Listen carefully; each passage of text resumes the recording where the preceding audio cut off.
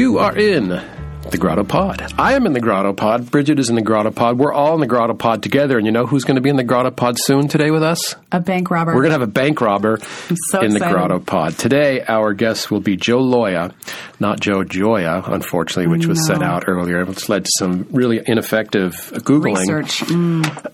Joe Loya is the author of The Man Who Outgrew His Prison Cell, published in 2005. And that was sort of a culmination of writing that began...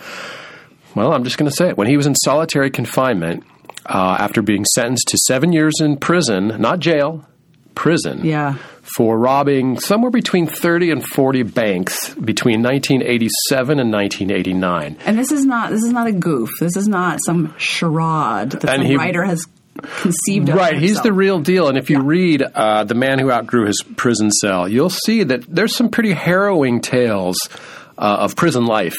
And equally harrowing equally harrowing tales of how he grew up. And it's really, and there's a few twists. Yeah. Along Not the what way. you'd expect from a young Mexican-American. Growing up in East L.A., ends up a bank robber. So it's a fascinating story. And from all accounts, Joe Loya, not Joe Joya, is a fascinating storyteller. I've spent the last week or so immersed in videos of him telling his story. And reading his book. And reading his book, which, boy, I powered through that thing. Yeah, it's a page-turner. It is a total page-turner. Even though you know what happens. You know how it ends. You know it has a happy ending. Yeah, so that, well, we assume. We assume it's a happy ending. It's been 11 years. Upon release, the book ends with his release. I don't want to give it away, but I just did. Okay. It ends with his release from prison, but what we don't know is really what's happened since then. Yes, he wrote this book.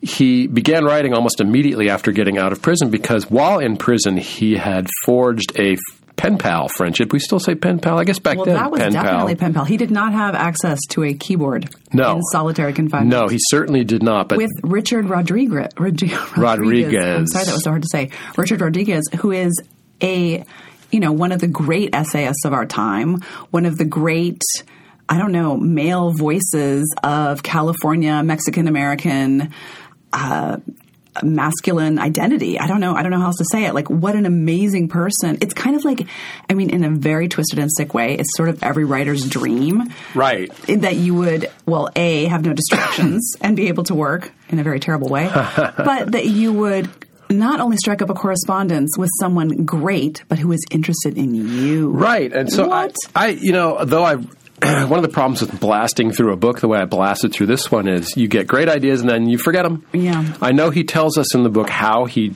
came upon Richard Rodriguez and how he came upon starting this pen pal relationship. But I saw him on TV. Don't remember what it was. I think he saw him on TV. On PBS. Just randomly on TV. Well, he had It was PBS day in prison. Why can't I say Rodriguez? I don't know. Just don't say Ramirez because that, of course, was the Night Stalker. That would be wrong. Yeah.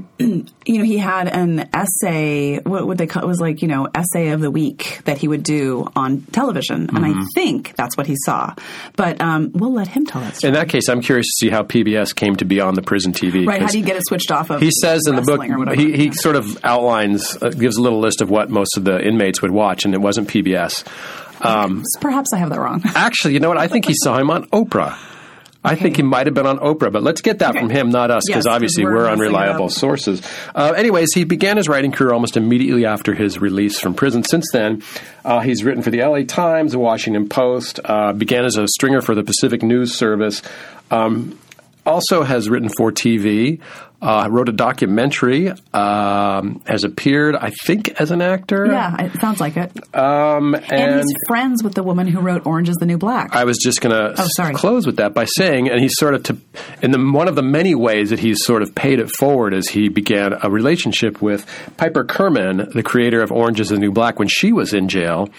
I'm not that familiar with the show or her, so I don't know what her experience was like, but I'll let him tell it. But he got to be the Richard Rodriguez in that relationship. That is such an amazing story. So we've got to get that story. You know what's equally amazing is how easily the name Rodriguez flowed off my lips as opposed to yours. Yes. I'm just saying. I don't know what the problem is. Some of us are well-spoken.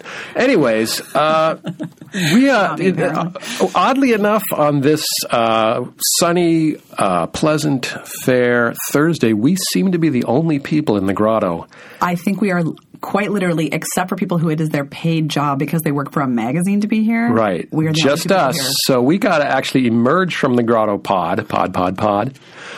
You know who that's for? Oh, yeah. I know who. And what I heard, you're not supposed to ever call your podcast the pod. I just did 3 times. We need to emerge from this chrysalis that we call the GrottoPod and go wait for our guest, Joe Loya. Because not only is he our first bank robber, he is also the first guest we have not yet met.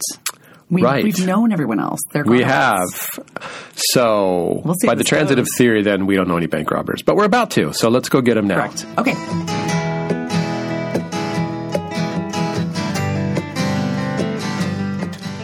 Joe Loya, welcome to the GrottoPod. I'm happy to be here. We're happy to have you. We're all in here, and we're not going to make a crack about how small it is. We're supposed to stop making jokes about how small it is. We keep getting in trouble. So we've gone in 1 week. Well, I don't want to say 1 week because, these may not get posted in order. But last week, poet, this week, bank robber. Welcome. Poet bank robber. Poet bank robber. I know. Is it writers / bank robber / writer? Is that not part of your title? Is it still a writer who was a bank robber? Okay, yeah, I mean it's ex-bank robber, whatever it is. Yeah. Because I my daughter this morning. I said, I'm a bank robber. And she said ex-bank robber because if you're a bank robber, you'd scare me. So I'm an ex-bank robber. I just want to say it. But that's a good question. What am I, writer, bank robber, writer? And it's not like you robbed one bank. No, I robbed 30. No, it was 40, 30 to 40. 30. Yeah. The FBI said between 30 and 40. I think it's closer to 30. And I do want to get there, but the one thing, the most recent thing, I've taken a ton of notes. I read the book last week. Okay. But the thing that most recently occurred to me to ask you, I'm just going to ask first, and it is, how has your idea of a writer evolved since it first occurred to you while in the hole? The pen. Through experience as a stringer for news services and then writing a memoir, which was over 10 years ago now, to where you are today. When you started with poetry, right? You was like the first thing that came out was poetry. Yeah. And it just kind of went along the line. But will you write another book, or what are you doing now? Yeah, I got a bunch. Let's start with that. So here's the thing. Very interesting. So when I was first writing, actually, it was not poetry. It was not fiction. It wasn't memoir. What I was writing was a hodgepodge, because when I first put the pen to the paper and said, I want to get the shit that's out of my head didn't discriminate.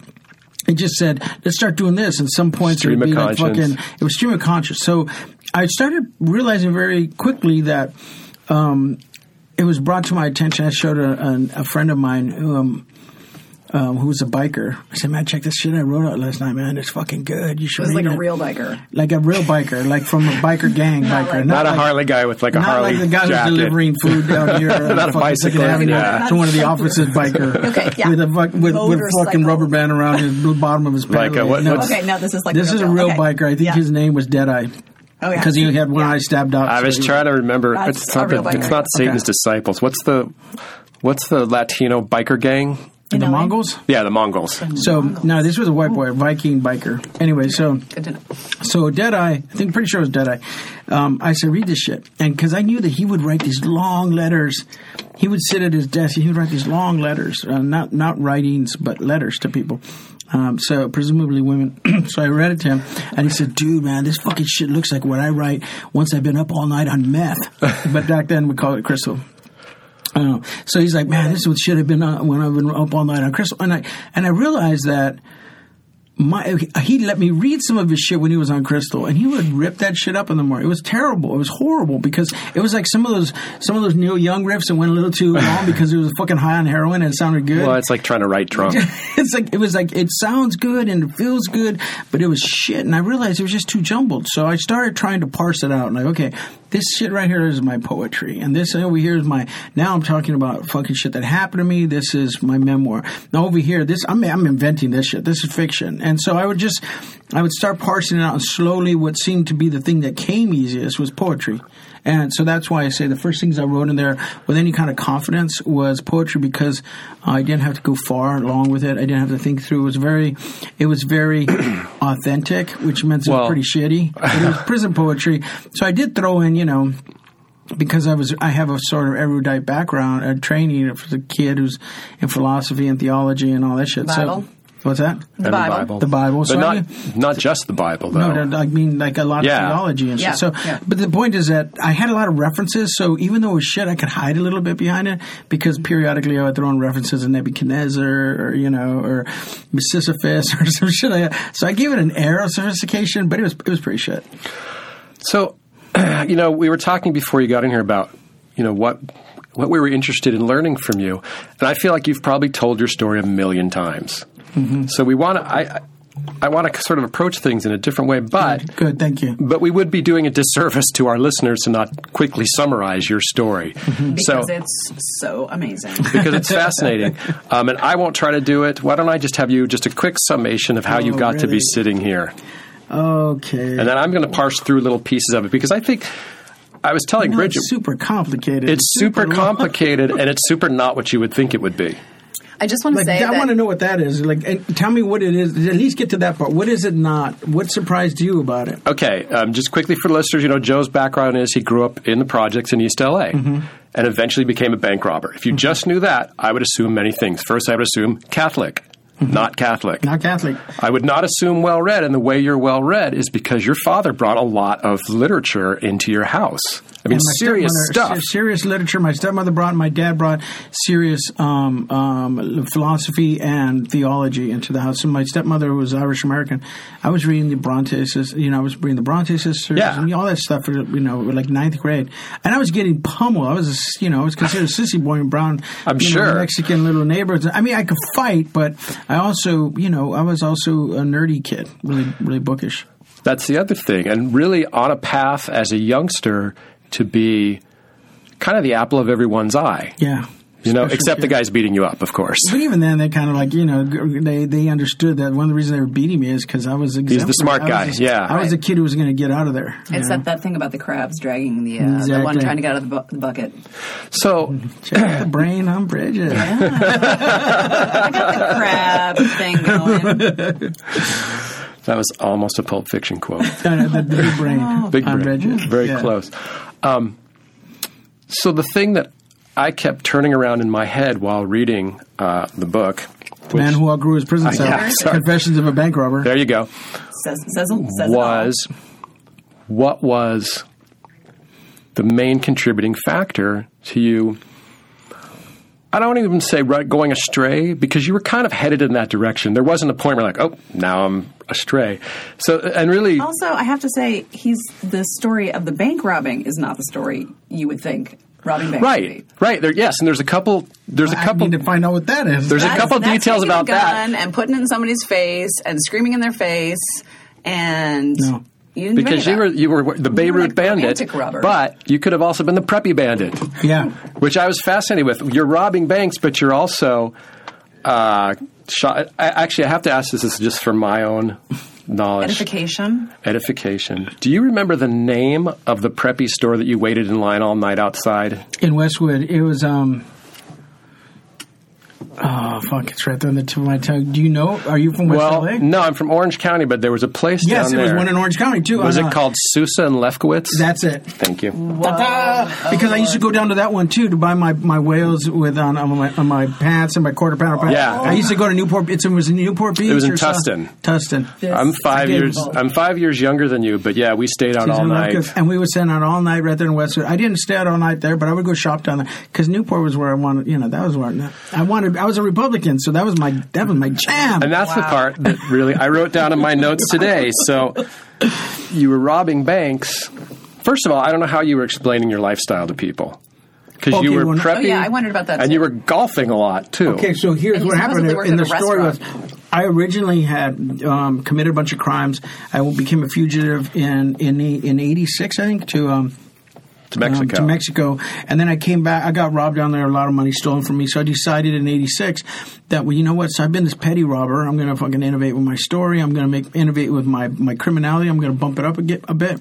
Because I was in Mexico, I think the bandido idea was strong with me. Also, I understood that Pancho Villa during the revolution would come up and rob banks and post offices in the United States and then book them back down. So I thought, hey, man, I'm going to do that move. So I came up here, and despite never having robbed anyone by gun or place, I mean, I took somebody's keys out of their hands once and took their car, but in terms of robbing like that, this was the first time I was going to do it. I bumped up my game, and on the way back the next day into Mexico, I get stopped at the border in my stolen car that I had stolen from Mile of Cars in San Diego. I get busted for all the warrants that I had. Right. So I went and did time in prison. And when I was a fugitive and I came back 2 years later, I started robbing and had all this money. I told people this was money that I had left over from my criminal days as a fugitive. And this is money that I had when I had committed that first crime spree that sent me to prison for 2 years. And it wasn't 2 years. It was more like 22 months or 21 months. But the point is, it was around 2 years. And so that's how I accounted for it. It's really fascinating to me. And sort of linked in that way is the idea that you didn't turn to crime out of desperation. You turned to crime out of ambition. Well, here's the thing. Sometimes those two collapse right into each other. Mm-hmm. I mean, I was always grandiose. And here's another thing that was happening. I was later diagnosed as being bipolar when I got out of prison. Right around the time I was here at the Grotto back in 2003, I started struggling. And if you know my story, in prison, in solitary confinement for 2 years, right in the middle of it practically, I had a hallucination that a bald boy was in my cell. And I was like, what the fuck is this, man? Because it felt as real as either that was you the turning point, right? It was the turning point. Because at that point, I was like, I just rolled over and was like, fuck, man. Now I can't tell the difference between reality and fantasy. And I had this idea that my brain and my mind was fucking still trapped, that I was strong, and I knew I was smarter than all those stupid motherfuckers in there. So now this was evidence I was not. Like, I'm just like every motherfucker. It was the humility. Wait, that's not the word. I was humbled, and humility was new to me. And it devastated, it halved me. I was like, fuck, I can lie to myself. I can go out here, step out of the cell, and have this pretense that I'm the guy that I was who walked in. But I know that I'm not. I know that I've been fucking cracked. And that stuck with me. That became some elemental thing to me. Like, okay, so let's deal with what is, Joe. You're fucked. And let's hope you don't slide further down, because when other men cracked in prison, they would walk out with shit smeared on their body out of their cells. Or one guy who folded his T-shirt inside out and rolled his boxes up and decided he wanted to like be called Sally or some shit. And then another guy just went straight up nuts, and he got his little jam packs that you get, little jam packets that you get for your toast in the morning. And he would just get the jam, smear it on the wall, and stick it to it. And he had this fruit fly infestation. They had to like break into his cell because he had jammed it shut. They had to break in, go in there, take him out, and shower him. And like he just nutted up. So I knew that. I was like, ooh, I can disguise it right now, lying on my bed, that I'm fucking crazy, but I hope it doesn't go further in a descent where it's manifested that way, right? So that was super humbling, but then instantly became story. Yeah. This is the thing. My trauma instantly became story. I want to get back to the thing about ambition. Ambition and desperation. So the ambition and desperation. When I was younger, I had a sort of grandiosity that's part of bipolar stuff, right? And you were going to save souls. For one, as a kid, I was already told that I had been saved for special purpose. That God I was clutched from death because God had a purpose for me. Then when I OD'd on these meds as a kid, and everyone was praying that I wouldn't die. The doctor said it was a touch and go there. When I came, my dad's prayer was, God, if he's not going to live for you and do great work, take his life now. But if he's going to live, if he's going to do great work for you, let him live. And I lived. So that was like a sign. That was a little legend that I had, right?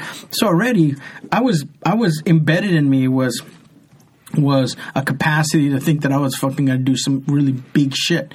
So then I find myself, going to East LA Community College, and I'm like, this isn't big shit. This is fucking looking around the room, and I'm smarter than half the people in here. Not smarter than everyone in there, even the teachers in some cases. I was really fucking bright.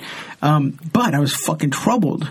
And I knew that after the death of my mother, having sex when I was 12 with a 22-year-old woman, and my dad's beating, the violence, stabbing my dad at 16, all this shit fucking made me confused and desperate. It is the most confusing childhood I've ever heard of. Okay, it was very on top of everything. If I could just interject, because not only, for listeners, it wasn't just brutal. Yes, your father beat you, but then he felt horrible afterwards, and you had to forgive him every single time. And yes, your mother passed away when you were 9 years old, which is tragic because she was 25. 26. 26. But your stepmother wasn't mean. She was fine. She was standoffish, but she was great. But here's the other thing. My dad was actually beautiful. My dad did a bunch of amazing things, except when he was acting against his conscience, when he would lose his temper. Do you think he's bipolar? No, but I think he was depressed. Yeah. Like the grief of the thing that he went through with my mother. Oh, yeah. I read about that moment. When you realized when I called him from prison and I said, Dad, why the fuck did you beat? I understand every other beating because I've been an insecure, emotional man, immature, emotional man. I understand everything. Defensive I've been and everything. Petty. But this one beating doesn't make any sense to me. Even Describe that one beating. That beating was... Oh, man, this is traumatic. I'm going to have PTSD. I'm fucking with you. I came here just to get PTSD. The first GrottoPod guest to leave with PTSD. Nice. Nice. So what happened was, I was playing football with some friends over at Ashia Park, and my dad was working late nights, and I'm playing football, and a friend tackles me. I bang my head on the ground. Now, the thing is, I used to get concussions a lot because I get hit in the head a lot. So it's easy for me to get concussions. Like you see, once a football player starts getting concussions, he's fucked. He's going to get concussions. Slippery slope, yeah. So I got a concussion. I come home, and concussions, in the way it manifests itself for me was I couldn't hold a thought. And I just, you would tell me something, and I would just, it was like amnesia is what it's like, right? And so I come home, and I asked my mother, hey, my stepmother, Brenda, I said, hey, when's Dad coming home? She says, he's coming home in a half hour. I go, okay. And then I go to my room, come back. Hey, when Dad coming? Like she was getting irritated, and I couldn't understand why. But I just kept coming back. She finally, my dad comes home, and she tells him this, and he sits down at the table, and he says, I'm going to ask you, are you lying? And I don't know what the fuck he's talking about. I'm like, no. And then with his right hand, just fucking sucker punches me. I go flying off the chair. He said, get up. I pick up the chair. I'm fucking standing, and I got a fucking head injury. And I'm fucking concussed and fucking amnesiac. And dude fucking keeps asking me and keeps pummeling me. Now, I wake up in the morning, my fucking jaw, my head, I'm fucked. And I got a vague recollection of it. But my brother lays down what happened. He tells me, hey, man, Dad was doing this, I was doing that. Because I'm like, what the fuck, man? How old were you? I don't remember if you said it already. Was it like 12? Yeah, it has to be around 12 because I was still in Montebello at the time. So I grew up and I never fucking understand what the fuck that was about. But like I said, every other time my dad hit us or whatever, as a man, I can see, that's fucking underwritten by pettiness, by fear, by grief, I can name all this. But that one never made any fucking sense to me. I mean, I didn't do anything wrong. And my dad, normally when we got sick, my dad was Johnny on the spot because my mother had been sick. My dad's thing was to take care of us. But this one, he wasn't taking care of me. And even though he is violent, didn't take care of us when he brutalized us, that was another thing which I understood as well is, he lost his temper and then he was in another zone. It was rage took over then. But this one had none of that shit. So I didn't understand. I call him when I'm in prison years later. I'm working on myself. I've changed my life. I have compassion for my dad. I have compassion for myself. And I'm like, I'm doing pretty good. I'm like going to get out of prison in 6 months. I'm feeling like, fucking, I got this. I think I know how I'm going to survive out there. And one of the ways is, you don't judge. It's a little lightweight Buddhist, right? So I get him on the phone and say, hey, Pops, man, I got a question for you, man. What the fuck was that about? Like, come home. And he starts off by saying, you need to know that if I had a child today and he came home with that, I would rush him to the hospital and stuff. He says, but here's what you don't know. He says, when your mother was sick and when she was dying, she was on medications that were there was all these desperate measures to try and test medicines with her because by the time they discovered she had kidney disease, her body would have rejected a kidney. She was so far along, so they just gave her a bunch of drugs to try and test shit out, and they would make her go crazy. And I remember waking up one night, and hearing, get away from me, get away from me. She was throwing things. He's like, it's me, Bessie, it's me, Bessie. And I never knew what that was. And he described that incident. He says, sometimes your mom would not know. It would just be like, poop, poop. 1 minute she was there talking. Next minute she would look at me, vacant in the eyes, and think I was a stranger, kidnapping her. He said, sometimes we wake up and I would try and hide that from you. And I remember that one incident where she was afraid of my dad and she didn't know who he was. And he was saying, it's me, it's Joey, it's me, it's Joey. And so he said, there was times where he was going to take her to the hospital and she would want to jump out of the car and he would be grabbing her, trying to pull over. He said it was really horrible because what was the most horrible thing about it, he said, was that through it all, it was really hard on him.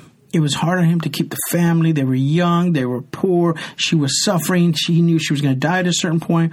It was just hard. The grief was just too much for him. But the one thing that kept him going was that my mother would recognize that he loved her and he was doing these sacrifices for her. He felt that if she could see him doing this was the thing that kept him going. So when she would not know who he was, she took away the one thing, or he was robbed. She didn't intentionally take it away, but he was robbed of the one thing that he needed to stabilize him. And those moments, she said, were the most unstable for him. So when I come home 2 years later, he was ambushed by this moment where I was saying, I don't remember. And it's just, all it did was brought up the memories of my mother. So he had PTSD. You're right. I was just going to say, it sounds like you're describing right? PTSD.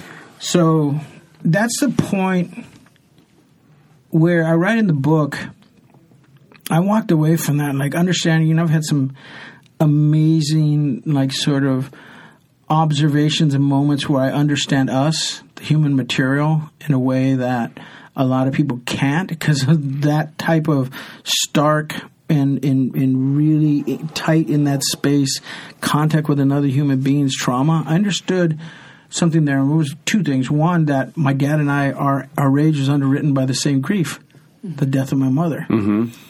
But more importantly, it was a confirmation of this thing that was kind of out there in my head, roaming around. But it was this idea that anger always disguises the wound. Like when my dad did that, he wasn't angry. He was scared. He was sad. He was wounded. And what he did was instantly punch, punch, punch. And I was like, fuck, that's me. That's what I've been doing all my life. Yeah. Man, fucking anger has been disguised. And so that was a big turning point for me because I stopped thinking about how can I manage my anger. I was like, fuck that. I'm getting angry. Where do I fucking find a way? Get the fuck out of the way, anger. Let me go find. And that was a big part of my work. Did you do that without therapy? Yeah. That was just here's what it's all story. It comes through. Everything for me is story. Everything for me is based and rooted in story. Mm-hmm. I only know myself once I started writing my memoir in prison. Once I started writing my stories, I thought I knew who I was because I could tell you, these discrete moments in my life. But once I put it on the fucking page, and then you start organizing it, and you start seeing that this was connected to this, and you start finding origins of things, and you start finding out the origins of things came earlier than you thought. I thought I became obsessed with money when I was in 8th grade. Turns out there was moments of starting obsessed with the economics of things and the disadvantages of my life much earlier. Yeah. Well, because you're bipolar. You're in an abusive family situation. Those things are basically the template of being an addict. And you stole money from banks, lots of money. In some cases, I think, what was your biggest haul? $32,000. Something like that. That's a lot of money. And most people would be using that money to buy drugs. Yeah, I think from your situation. But even in prison, when you were dealing drugs, you weren't doing them. Yeah, why? No, why not? I mean, how'd you dodge that bullet? No, that's easy. That's vanity. It's vanity because here's the thing. I was a Protestant. It's Protestant vanity. I was a fundamentalist kid, fucking raised in a fundamentalist Baptist church. And so there's still this idea of purity that was very strong in me. Mm-hmm. So if I'm going to be this Ubermensch isn't a fucking low-level, like, drug addict who fucking can't control themselves. It was all about, like, fucking control for me, right? Wow. And I felt like I needed to separate myself from these scum criminals who fucking accidental criminals. I wasn't raised in the criminal milieu. I shoved myself in that criminal milieu, and I fucking worked my way up to the top of the criminal ranking by turning myself, innovating with my criminal narrative to become a bank robber, because I felt superior to everyone. And I felt I was the philosopher of criminal. I felt it was volition that got me into crime. Though now I recognize it was what you call ambition, I call a hodgepodge of ambition because of grandiosity, but also confusion and desperation. Like a lot of my my going into crime was I was desperate. I was fucking hustling, and my brain was just you were like definitely a hustler. I was like burning friends, ripping off. How can I get to the next thing? It's really hard to call what we criminals do ambition when most of it is underwritten with no sense of posterity. We don't have any feel for like the future. That's why we're so fucking impulsive. And when you're doing that, you're just like, where's the move? Where's the move? Where's the hustle? Where's the next thing right in front of you? But while reading your book, I wrote a note to myself, and I don't know if this is because you're telling this story with the benefit of hindsight, but I wrote, really immature and yet really self-aware. Like really reflective while it's all going on. What happened? This is one thing you find that we lack as prisoners. Because even though I had a lot of self-awareness, if you could see, there's major gaps of self-awareness in there as well. Well, there's inconsistencies, definitely. Because part of it is because I was immature. You know, I have a 10-year-old and she's fucking way ahead of the game for a 10-year-old. Certainly way ahead of the game where I was a 10-year-old. And there's major gaps there because she's a fucking 10-year-old. Her brain is still growing and developing. It's just the way it is, right? So like, there's that. But for the part of the self-awareness thing was I was the other. I was the other very early, and as an other, capital O other, I was a Mexican Protestant in a sea of brown Catholics in East LA. I was the scholarship boy in a middle class white school, in a Protestant, going parochial school. My language separated me from everybody around me. My dad was really erudite, and my language as a little boy, it has to be something like what my daughter's is right now. She kind of talks and I'm like, what the fuck did you do? Like, that's super smart. So like, all I'm saying is because it was another, and then my mother started dying. This is what's most important. When my mother started dying, I was 7, and I would look around and I would see everybody around me was fucking, everything was great. They were optimistic. Life was good. You're 7 years old. They were on a trajectory. They're 7 years old having a good life. And all I'm thinking about is, oh, fuck.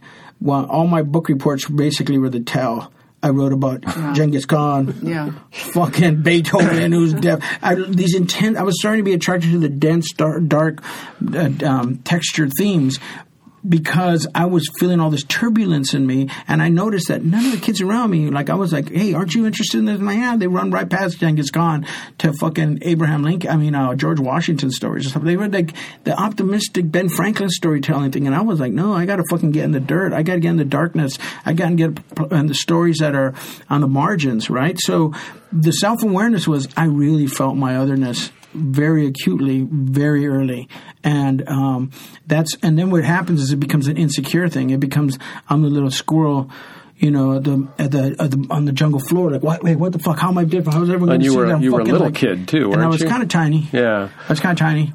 Just off topic, but it just occurred to me. You were 7 when your mother got 6. Is that the significance of the bald kid in your cell? Because he was 7, you were 7. That's the kid who had leukemia, right? Right. Is there any connection? Do you think that's why he showed up? Biblical number, so I don't know where the fuck you're going. 7 is the age of reason. And 7 might be the age of reason. Well, it's the age of reason. All right, maybe I was reaching. That's perhaps right. It was a reach. But the truth is that there's a lot of reasons why the boy showed up in that cell, because. I don't want to give purpose to it, but it was what's interesting about that is because the boy came to me in that cell at 7, it allowed me to see myself innocent and my mother healthy, and it took me back out of prison. And I remember I'm in solitary confinement at that point for like a year, right? For a couple years, but at this point I'm in a year when I start going hallucinating. We're doing I'm a serious criminal at that point. In prison, I'm committing crimes. I'm already in there for a homicide investigation because all the guys I run with. But also, we're doing fucking shit on that tier. We're setting fire on that tier. We're throwing shit on the guards. Yeah, we're doing throwing poo at the guards. Yeah, or poo. Yeah. Just clean it up a little bit, you know. They don't call it poo. Probably not. I don't think that would get me very far in prison. Slammer. Hey, you threw your poo at that guard. I'll tell you one thing. You use the word poo, you're getting poo thrown on you. Okay. So, write that down, Larry. Yeah. Listeners, that's true. So let's follow your trajectory. At age 16, after another beating of your brother, I think, not you, right? No, it was me. Oh, it was you, right. Yeah. You stabbed your father in the neck. You'd had it. In self-defense, my dad beats me. It's round one. I'm fucked up. I mean, I got a concussion, which is the name of the game. And then I'm fractured bones.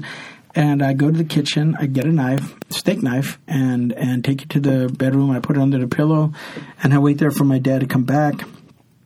And he does come back, ready for round two, on the balls of his feet, looking. I mean, yeah, he's like, neck is loose. I can tell what this is, right? Zone, and he's like, okay. And he looks over at me, and he look on the bed, and he looks over at the weights in the corner, looks at me, kind of smiles maniacally, keeps my eye locked on while he walks over to the weights. I'm like thinking, this is fucked, man, because I've never been hit. This is a new level of savagery, right? This is like, what's he going to, for one, I'm thinking, what's he fucking going to hit me with? The weights, the 25-pound weights, the bar? I have no fucking clue. Do you think he would have killed you? Well, here's the thing. One of the reasons I pulled the knife is because he had once, 6 months earlier, he had told my brother while he was dunking his head in the water, he told him, you should have died instead of your mother, which devastated me, which was the first time I contemplated suicide because I realized I couldn't protect my brother. And I just stood there like a fucking coward watching my dad almost look like he was like drowning my brother, right? So that phrase, you should have died instead of your mother while he was doing the brutality. Those had been two separate traumas to me. The death of my mother, I was grieving that, morbidity of that, and then the physical abuse. When he did that, he put those two together, and I started thinking, this dude wants us fucking killed. He wants us dead. He's imagining us dead. So, if I'm going to live, I'm not going to live like I did that 6 months earlier. So it was already in my head. I'm going to have to fucking get out of here. And this is where I innovate with my story the very first time. This is where I decide what my daughter would say today. She'll say, buck up, Joe. Are you a man or are you a schnitzel? And so I decided, schnitzel. Are you a man or a schnitzel? And so I decided I'm not going to be a schnitzel. I'm going to be a man. And I'm 16 years old. I'm fucking weigh, 98 pounds out of the shower with a trench coat on, holding two bags of hammers. I'm really skinny. And this man's been beating me with impunity for a decade. So, but I know one thing about myself. One thing I do know, at 16, I got big heart. I know that about myself. I got heart.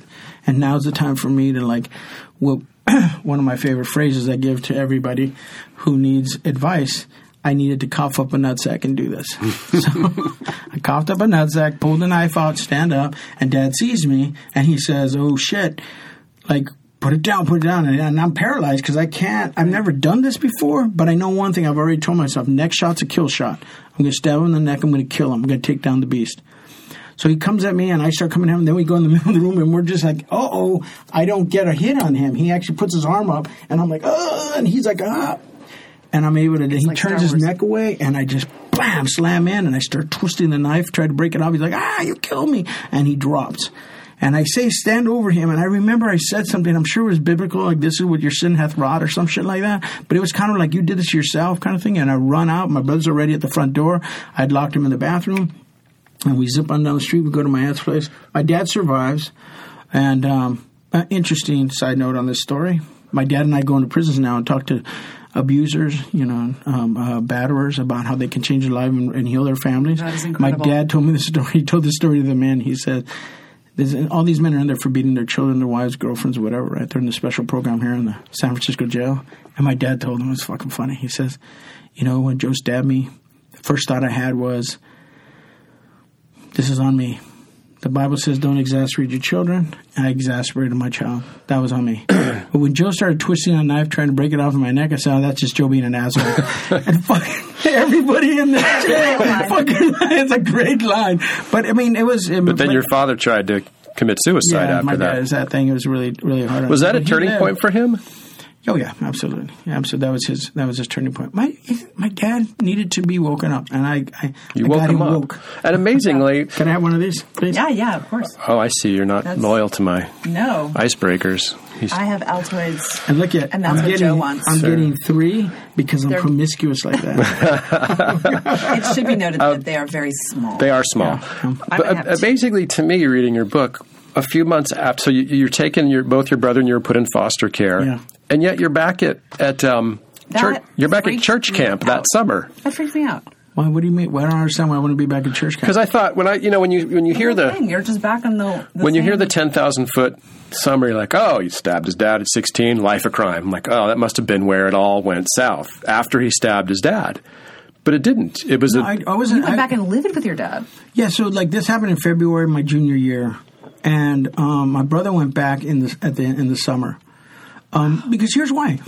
For one, my dad was contrite, like seriously contrite, and we now have major supervision.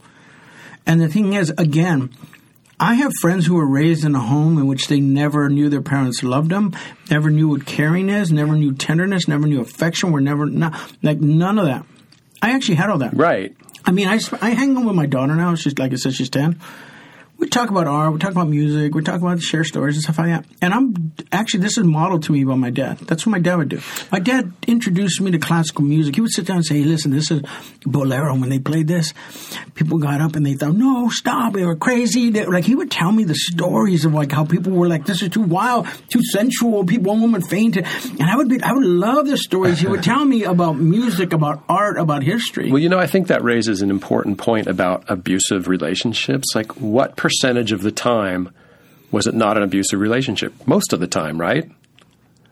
Yeah, 95% of the time. Right. The 5%, it did 2 things. It was so stark and so brutal, and my father, his sadism fucking was fresh in that moment. It introduced me and altered my imagination about how I could do this to other people. I could terrorize people. It gave me that. Yeah, that he modeled that to me. But the other thing was, that 5% is what made this. Exposed me to this, right, the turbulence, to topsy-turvy, the mixed messages. Of life. Like, one minute we'd be here, and then boom, we're on this other thing. And I love absurdity. I love moments of absurdity in story because I have a feel for them, man. You're marching one way, you're playing basketball, life's good, and you get called, hey, Joey, come inside. And you're like, oh, okay, cool, I'm coming inside. Boom. Hey, by the way, your mom died. Oh, that's on the right. dialysis machine today. And like, wait, what? I'm like totally ambushed by this dark trauma, and I was just fucking having a great basketball game with my friends and laughing and everything. And then like, whoa, my life is radically altered. Well, I'm off on another trajectory. Story several times. So do you think story is what saved you? Is what absolutely redeemed you? Or not only story, because story that's boring. I'm already falling asleep saying story changed me. Yeah. It's the heat. Yeah. It's what it is. It's the heat. It's these Altoids. They're intense. Yeah, they are. So what it is it was understanding that story is mutable, that my story could be mutable, that we as stories, as people, we can edit the fuck out of our stories, we can innovate with our stories, we can introduce a whole... I'll give you a perfect example when this happened to me. When I realized, fuck, I am powerful like a motherfucker with story. I was in prison, changing my life. A couple Buddhist tracts come in my cell, and I read them. I'm like, oh, this is interesting. They're talking about, like, it's not what happens to you that matters, it's your reaction to it. I was like, because to me, every time I punched someone or stabbed someone or shot at somebody, it was because you made me fucking mad. Why'd you make me mad? It's your fault. Yeah. It's your fault. Excuse me. Watch out, I'm getting Mike. so excited. I'm beating up my the violence is just coming out. Violence is intense off the charts. So it was always, you make me mad. You make me act. You make me do things to you that I don't really want to do. Sorry for punching you or slapping you, but you made me. My hands were fucking tied. And that's kind of the abuser's Bible, right? Yeah, but here's the thing. Let's stick with story. I felt that my story was like fate. One of the things we think about fate, we only think that fate is this thing that only happens to us, and it's always in the bad. And it's Yeah, it's like it ambushes us, and fate is only this bad thing. Whereas I looked at fate that my life wasn't what's the word? It wasn't fatalism like that. I had been living with this fatalism that I couldn't do anything. This is in the cards. This is the way it is. I wish I could change it. And I got this other book in my cell called Metaphors We Live By George Lakoff. Fucking 1970s. You mentioned that in the book, right? 1970s linguistics book that he was using in Berkeley. I get it in myself. I start reading this. I'm like, I turn that shit into a self-help book. Because what he starts talking about is reframing shit. And how a lot of the things that we respond to, we think it's this way because we say it a certain way. But we could it could be something else if you say it differently. And I had seen this already in my life. One man in prison could look at me and I'd be like, that motherfucker disrespect me. Mm-hmm. I got to go fucking stab him. The next day, another guy could look at me the same way. But because that's my camarada Jim, I'm like, I cut him slack. I give him the benefit of the doubt. I don't have the same reaction, even though they were the same phenomena. And so I was already aware kind of that, hey, these things are different, and it's based not on the thing that's happening to me, this story that normally I would say, hey, you made me do that. Sometimes I can make myself not do something. If I have a relationship with that person, I can change it.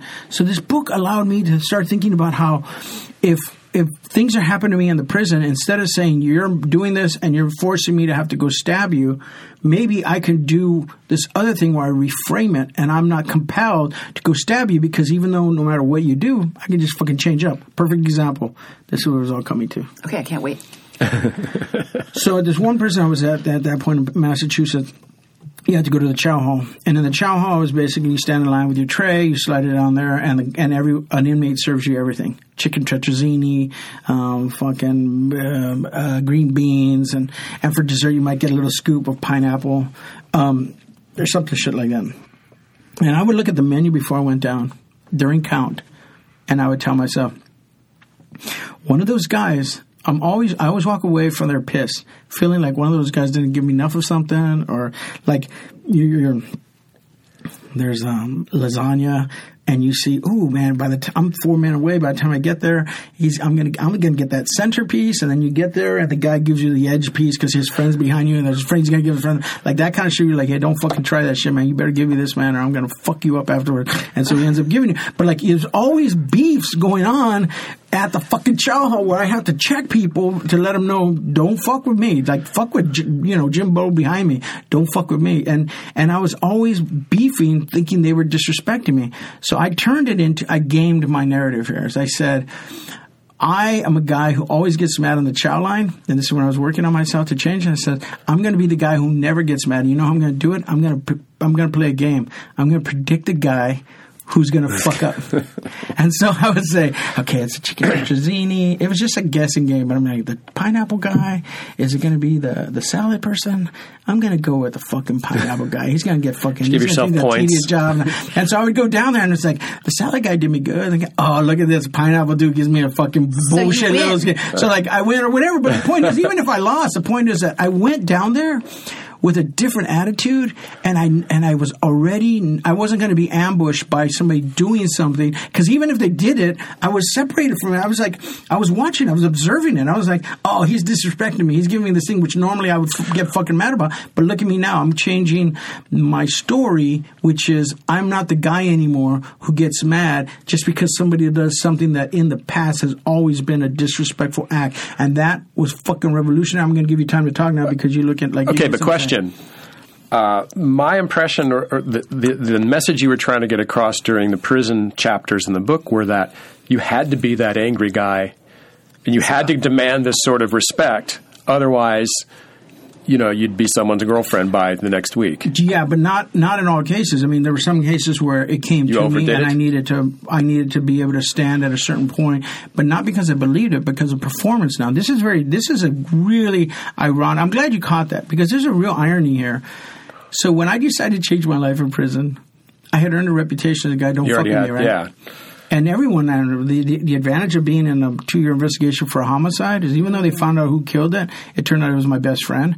Even though they figured out who killed the person, and they let the rest of us out, that they always wonder, well, did those 6 guys have anything to do with it? Because they were pulled in to begin with. So like everyone kind of assumes, well, maybe he is a killer. Don't fuck with that dude, right? So like some mystery and danger accrued to me just for being in that investigation, right? So I fucking play the fuck out of that. Now, but the point I want to make is this.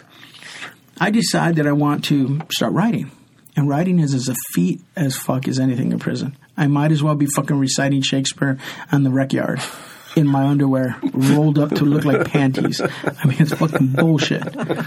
So, but I'm doing this thing where but worse yet, I'm doing writing that's exploring myself and really trying to like, I'm writing, at this point I'm writing, like I have a relationship, a pen pal relationship with Richard Rodriguez, the essayist. We didn't even get to ask. Amazing. Gay as fuck from the first fucking letter. He's like, by the way, I'm gay. I'm like, I don't give a fuck. I did wonder. Like he's like, I'm a gay and I'm Catholic. I don't give a fuck, man. You want to write? Because I'm fucking erudite. Let's fucking do this shit. And Rich Rodriguez is really smart. It's fucking up my game as a writer. But yeah, so we hang out. We have this pen pal friendship. So I'm writing with him and I'm exploring all sorts of shit. I'm writing great stuff. He's writing great stuff. It's really this mindfuck. And so I don't want anyone to know I'm doing all that.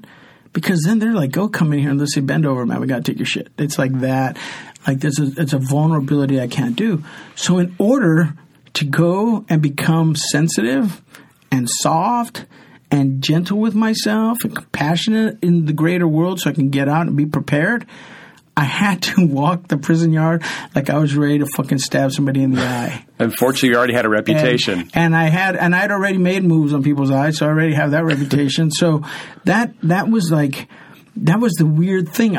My change and my march or slouching towards decency was underwritten by pose, by this hyper male pose that was, check me out, don't fuck with me, and read these signs on me. And that's when I also became very much more aware of the performance of maleness. Like, oh, fuck, this thing isn't real.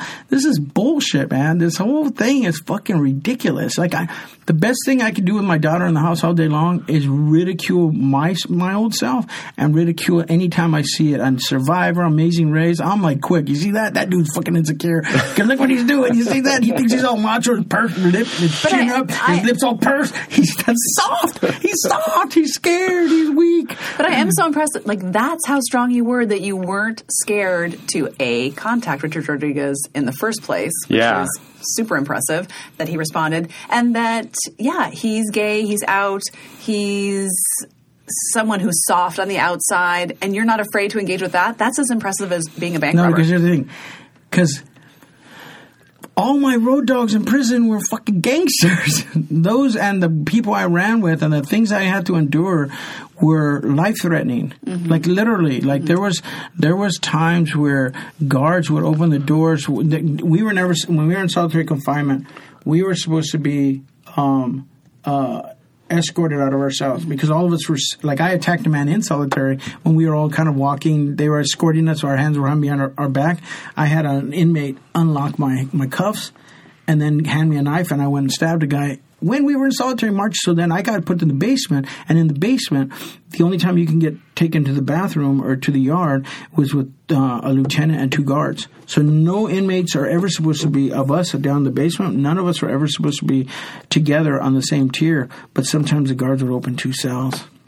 And you knew that everyone in there is fucking dangerous. Right. So every time you heard the guards' keys come on there, we would all get to our cell door because we didn't know if they were setting us up, if they were going to let that guy come over here and try and take our wind. So like I was living at a level of danger and risk and awareness of that kind of violence all the time. Contacting Richard Rodriguez was fucking like asking you for an alto. It doesn't take anything. Plus, part of it is, remember, the grandiosity was I'm a student of writing. I'm not just like a writer. Like my dad was a preacher. Being a preacher, I was raised with hermeneutics and an understanding of like squeezing meaning out of words. So I'm like a real, like always kind of looking for meaning and understanding like not just like the etymology of words, but like just where what is this referencing? Is this referencing some Greek myth, Roman myth? Is this referencing some biblical text? What's the theme here? Like I can hear the echoes of that shit all the time. So I felt like after I worked on my writing for a year and a half, and I was reading religiously the New Yorker, New Republic, the Atlantic. I know what good writing looked like. And so I thought, like, you know what, this isn't that writing yet, but it's compelling enough and textured enough that it should be able to hook a writer of some strength. Wow. Well, and since we're not out of time but getting closer than I'd like to be, I want to jump ahead then to when you get out. And I have to say, the closing scene where you're on the plane, you're talking to the woman, and then you see your family, it's really touching. Like, surprisingly, like, where's the tissue is touching. People cry. That's like, I'm just so happy when people call and say, man, that ending, I was weeping. Yeah. Because I wept when I wrote it. I mean, it's infused with a lot of the emotion of the moment. Like, it's a real writing that I made sure that I didn't lose any of that. Yeah. But you end there. So we don't get to see you adjusting to life on the outside in life. Next memoir. As a writer. Yeah, eventually. Well, let's give a little preview then. You had a job, I think, working in a health food store maybe, or a GNC or something. You had working in some store. You had a job lined up. Yeah, maybe my brother was going to try and get me in not a Whole Foods, but it was kind of that thing down in L.A. It was something like that. Sprouts? Wild Pre-Sprouts. Oh, Wild Oats? Wild Oats, yeah. Wild Oats. Let me just supply all the health food references in this conversation. That's what I'm good for. You're working on your writing. How hard was it? And I guess what were the challenges of going from, well, I'm in prison, I'm not going anywhere, I got all the time in the world to work on this, and I'm working basically in a vacuum, to going from there to, okay, now I'm gonna send my writing out of the world. I'm out here in the world. Yeah. I have to adjust to all of these things at the same time. This is the most embarrassing part of the story to tell. So I had probably the softest landing possible as an ex-con ever, or a convict coming out of prison. Rachel Rodriguez, set me up pretty good. He gave me money. He introduced me to Sandy Close here, the Pacific News Service, which is now the New American Media. Sandy was his editor at the Pacific News Service. When I got out, she said, write an essay for me on what you're afraid of. And I was afraid of the first 90 days. Like, the 90-day mark is when a lot of guys fuck up. So I wrote a piece for that for the San Francisco Examiner. And Sandy gave me a job. She says, I'll pay you a certain amount of money a month. Give me a bunch of articles, write op-eds. And I started writing op-eds. And the first one was in the Examiner about 3 months out. And then the LA Weekly wanted a bigger piece from that. So LA Weekly contacted me and said, can you write this piece? That piece for the LA Weekly got me Utney Reader. That got me a New York Times op-ed a couple months later. Within 1996 and 7. In 1997, there was a North Hollywood bank robbery. And that North Hollywood bank robbery, these two guys walk out of the bank and they start shooting at everything that moves. It was an international event. Everyone was talking about it. And all day people were calling me, you need to see this thing. I'm like, I don't give a fuck about watching. I really don't. I'm like, I don't care. I'm like, I don't care. But I sit down and watch it like the next morning and I'm watching the footage because it's all over the place. These guys got killed.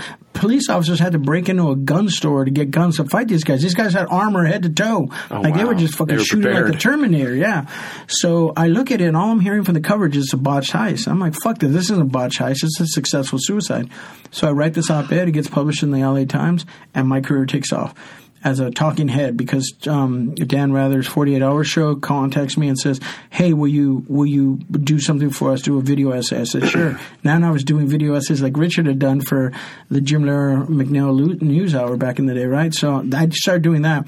I started showing up on shows and being given segments to talk on, do video essays for Nightline, CNN. Like my life grew up that way. And here's the bad thing. I mean, I'm it's kind of sad, but I became a guy who people said, can you write, can you write, can you write? Like, I wasn't the writer who started off fucking getting a lot of rejections. I was getting a lot of, when that piece came out in the LA Weekly, about 5 months out of prison, I was getting cards from all these publishing editors. I wasn't getting agents saying, can I be your agent? I was getting editors saying, what the fuck are you writing? We want your book. Because you were a unicorn.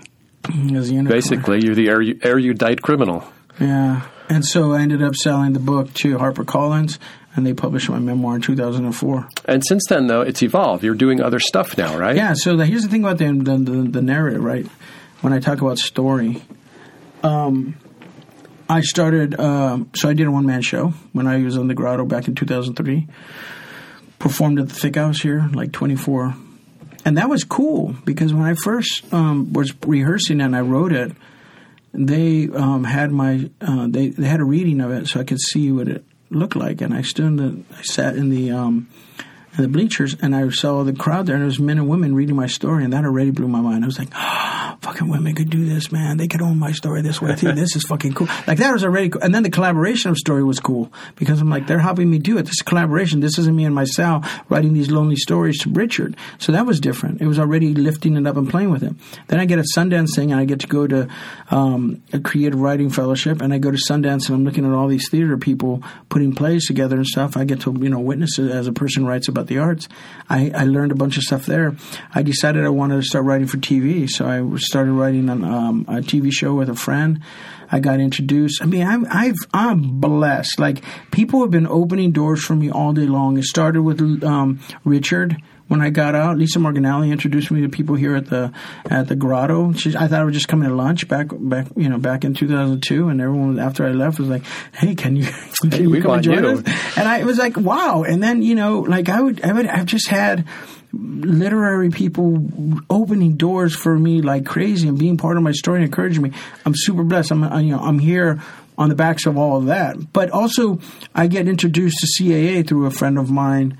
The writer Robbie Bates, the playwright Robbie Bates, who created Brothers and Sisters. And when I get CAA, he starts dating the head of CAA. That's not bad. Princess Leia's ex-husband. His name is Brian Lord, and he got out. He divorced her and became gay. He was gay, but he ended up coming out as gay.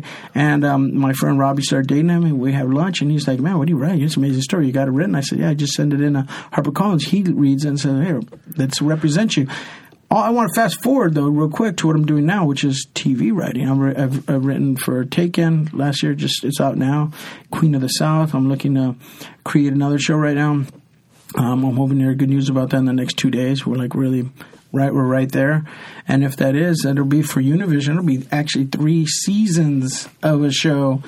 Like, that's all they order is 3 seasons. So, like, I'm in a good place. But I wanted to tell you one story about my TV writing thing that's pertinent, because it all goes back to story. When I was in the writer's room for a show Taken, we're all sitting around these very comfy chairs, and we have this big board where you put your cards up for when you're breaking a story. This act here, this line is an act, and this line is an act. And we spent a week and a half breaking this fucking great episode. And we came in, we pitched to my boss, like, "Nah, that's not going to work, man. Let's try another one." So we got all the cards, and we shoved them in the corner of the board. We're thinking, we're going to come back to this. This is episode 3, episode 4. It'll fit in here somewhere. And for the whole season, those cards just mocked us. It was a story that we had worked on, that we were invested in, and we never fucking used that story. I don't know where those cards are. I don't know anything about it. But I was watching. I'd sit there every day and I would think, this is fucking life. This is my life. This is everyone's life. We have stories. We hold on to them. They have no purpose anymore. We are never going to be useful again, but we need to hold on to that fucking story about it. It's a little part of ourselves, and it's a fucking crippling, boring, mocking story in the corner of our consciousness nagging at us, and we need to get rid of that shit. We need to fucking get those cards, pull them off the wall, and say, "You were fun. We gave you time. We gave you energy. You no longer exist as a narrative in my life." And basically, that's what my life has been. Changing up stories, getting rid of this, discarding stories, innovating with my story, moving forward. So a lot of the stories that I used to play in my head about this is who I am, and this is why I'm fucked, and whatever, I'm a victim because of this, whatever, fuck that. Those cards, they're in a stack somewhere. I don't know where the fuck they are. I don't look at them anymore. I don't give them any value. I don't fucking fuck with them. And to have that concrete example of like we were fucking invested in, and it took me a couple of weeks to not be fucking resentful that we weren't going to use those fucking stories. And I said, wow, I really examined that. And I think that's an interesting story. I don't know. That is an interesting story. No. Wait, I have to say that is not where I thought you were going with that. I had projected ahead and had that story in my back pocket, and I used it. Yeah, I actually whatever, did too. And it was the perfect thing. We just didn't know the right thing. I had already told a story about your story, and it was the wrong story. And I really have to think about that because I think you're probably right. I'm sure you're right for yourself. I definitely. But come on, think about it yourself personally. How many stories did you hold on to about who you were in some other narrative, somebody else's narrative, in your own narrative? I was just going to say, I hold on to them fiercely. Yeah, but then you grow up and you realize I got to let this fucking shit go, or else it slows my locomotion. It takes up energy. Like we all have that, right? And some of them we hold on to. I mean, I still have a grievance from childhood that I tell everyone about it. I'm not going to tell you here because I don't want the person here. But my intimate friends know I'm holding on to something that I'm embarrassed. Like now it's kind of letting go. But I've known about this and been talking like it's a fucking old shit. But a lot of the troubling ones, the ones that corrupted me, the ones that had the deepest impact and hold on me, I've kind of let those go. Like the rage toward my dad. I mean, that you can let that story go. That's incredible. No, I love that dude. That's amazing. Along those same lines, and we really got to wrap it up. But I'm really dying to know, what is your relationship with God and religion now? Because you renounced it violently at one point. But here's the thing. When you first lose your faith, you don't really lose your faith. What you do is you lose that side of the story, and then you go to the other side of the story. So what happened, I realized very quickly, was on one side I was like, I love you, God. Oh, fuck, can I suck your dick, God, kind of thing. And then I went to the other side and I'm like, fuck you, God. Fuck you, God. I hate you, God. But it's like still a relationship with God. Let the record show God is being flipped off. With both hands. Both hands. like when I once went to Miley Cars, and I got the guy to get in the car and drive me off to a parking lot, and he was going to, test drive the car. And when he got out, I scooted over and locked the doors and took off. And he chased me banging on the hood. And then the rearview mirror, I could see him all the time. And so that's how I was with God. I was like, fuck you, God. And then, but it didn't matter what side I was on. I was still engaging with God in a very vehement, passionate way. Right. It wasn't apathy. Now I look at it like when people say, do you believe in God? I say, it's not, I don't disbelieve. It's just like if you told me, Joe, do you believe that there's a big chair floating in space past, a billion miles? I'm like, I don't think about a big chair in space. I just don't. I don't think about it. So, in terms of religion, I do think about religion a lot because religion to me is us. Like to me, I'm fascinated by all those skulls that they find in these caves 12,000 years ago where they're all stacked in the corner and stuff like that. To me, that's the beginning of religion. Some people died and they wanted to keep parts of them. They want to remember parts of them. For whatever reason, there's almost like little shrines of skulls in some of these places. And I'm like, look at it. That's what we do as human beings. This is one of the problems of being human beings I see in the world. We enshrine a lot of temporary things, because we don't fucking know how to do anything else. And religion is a sort of, enshrining of impermanent things, I feel like, making these little rituals about all this other stuff. So, like, there's stories that's what too. We do. And the other thing is, I don't resent religion as much as a lot of friends do, because I don't have religion. I'm not this guy talking to you right now. I don't have a religious upbringing because I fucking have stories. And the thing that got me out of solitary confinement is I went in there with a ton of fucking stories that had a redemptive arc. And it didn't matter what fucking myths they were from. I had them. And I'm grateful to my dad for giving me those stories. I'm passing all those stories on to my daughter. But as story. As story, not as, oh, you got to believe this because this dude fucking exists. In fact, not as articles of faith. Well, we have barely scratched at the surface of the Joe Loya story, despite him smashing the record for F-bombs dropped during a GrottoPod podcast. Oh, shit. Why not supposed to do that? I think the old record was 1, but that's fine. I got in trouble for using the F word, and you just said whatever you want. We feel, you rob 30 banks, you can I think you can pretty much. I would say that I would describe the atmosphere as liberated in the GrottoPod right now. I don't remember saying the F-bombs. Did I say a lot of them? It's a verbal tick, yeah. It's a verbal tick. It's a verbal tick. It was excellent. Joe, how can they get a hold of you? Website, smoke signals and shit. Smoke signals. I mean, people can email me. Go to the website and email me. Once it was an APB. Now they can email you. Yeah, I don't have a website working right now, but yeah. So the people want to email me, they can chat with me. Are you on Twitter? Yeah, my Twitter at Joe Loya. I don't do Twitter a lot. Just had a rough life. He forgot his own name. Facebook. I'm on Facebook. I'm out there. Google me. You can find me. What if there's someone out there who's looking for his or her Richard Rodriguez? That is okay. I'll give you. Quick story. Yep. Several people have done that because I'm actually Richard. I said when I got out, I said I owe you. He said no, you don't. You need to go become other people. Pay it forward. So real quick, for example, rough man. I don't know if you read Orange is the New Black. Yeah. But we know of it, whether or not we've read it. Heard of it. No, I read it, yes. So around one of those pages, Piper publishes one of my letters in there from our correspondence when she was in prison. Piper Kerman? Is that her name? Piper Kerman.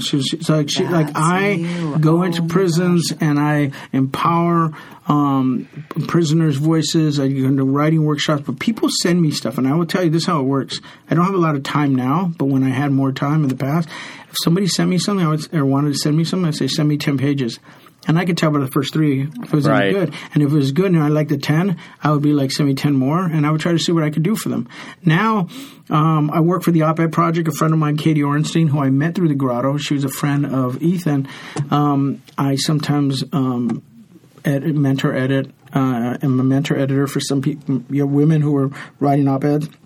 I try to empower female voice more than anything right now because it seems to me like men have enough power out there. So, and anytime I not all of us.